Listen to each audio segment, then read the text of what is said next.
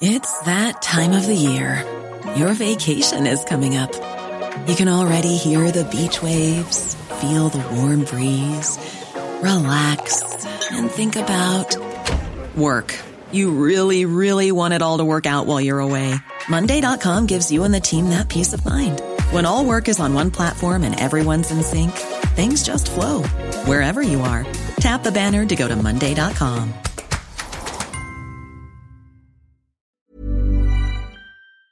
Trial balloon or fake news?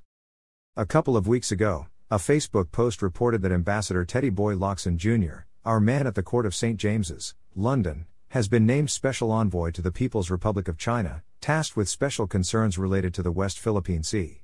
The announcement ran under a letterhead but contained nothing else. There were no details. No attributions. I did not know what to make of it, so I decided to wait for a more elaborate official announcement. But before I could get any answers to my own questions, people started asking me the same questions. So I called the DFA protocol. The officer who took my call was genuinely sorry that he had not heard of Teddy Boy getting a new assignment.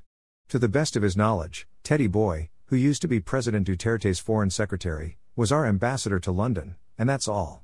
London is a major diplomatic posting. For centuries, it was the center of the civilized world, the seat of the empire upon which the sun never set. In London, many of the world's greatest literary works first saw the light of day. From London, Winston Churchill sent the English language into war against the German Reich and saved mankind from an ignominy worse than death. To London the world sent its best diplomats. 5 of the U.S. ambassadors to the Court of St. James later became president: John Adams, James Monroe, John Quincy Adams, Martin Van Buren and James Buchanan. This is also where we sent some of our very best. These include Don Ramon Fernandez, Jose E. Romero, Leon Ma.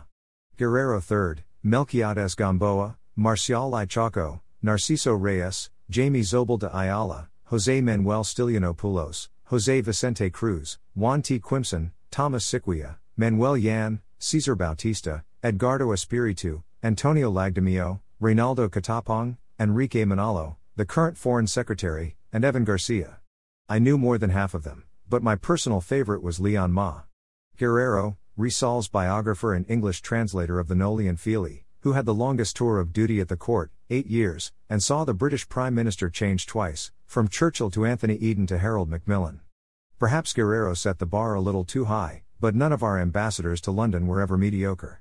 In 1982, when the Aquino family and their friends were preparing for Ninoy's homecoming from the U.S., his sister Lupita Aquino Concio Kashiwahara, who was my neighbor and dear friend, asked me if I might have someone in mind to become Ninoy's ambassador to London.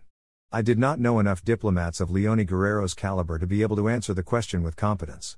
And between Ninoy and his friend Senator Jerry Roxas, President Manuel Roxas' son and former Senator Mar Roxas' father, I had not quite made up my mind who would make the better president. But that question served to underline London's importance in the hierarchy of diplomatic postings.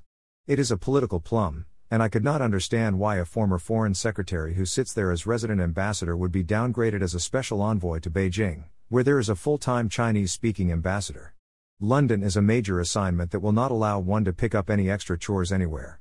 If there was an unfilled small diplomatic post close to London, perhaps the ambassador could be asked to take it as a weekend assignment. But to assign him as special envoy to another major embassy, in Beijing, while keeping his London post is something beyond the contemplation of the Guinness Book of World Records. The Emperor Caligula would have had an easier time dressing his horse as a Roman consul. Assuming Whitehall has nothing to say on this matter, what will Beijing say about it?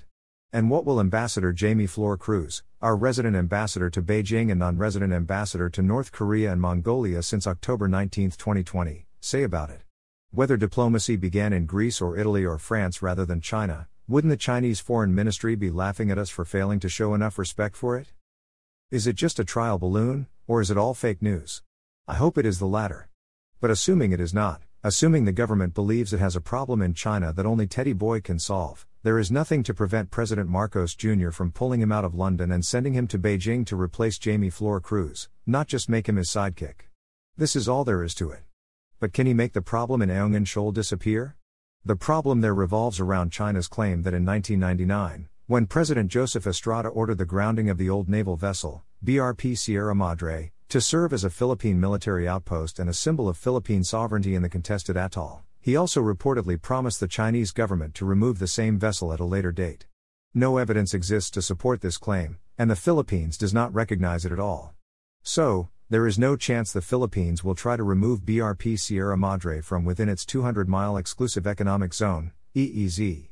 Ayungin does not confer any sovereign territorial status on BRP Sierra Madre.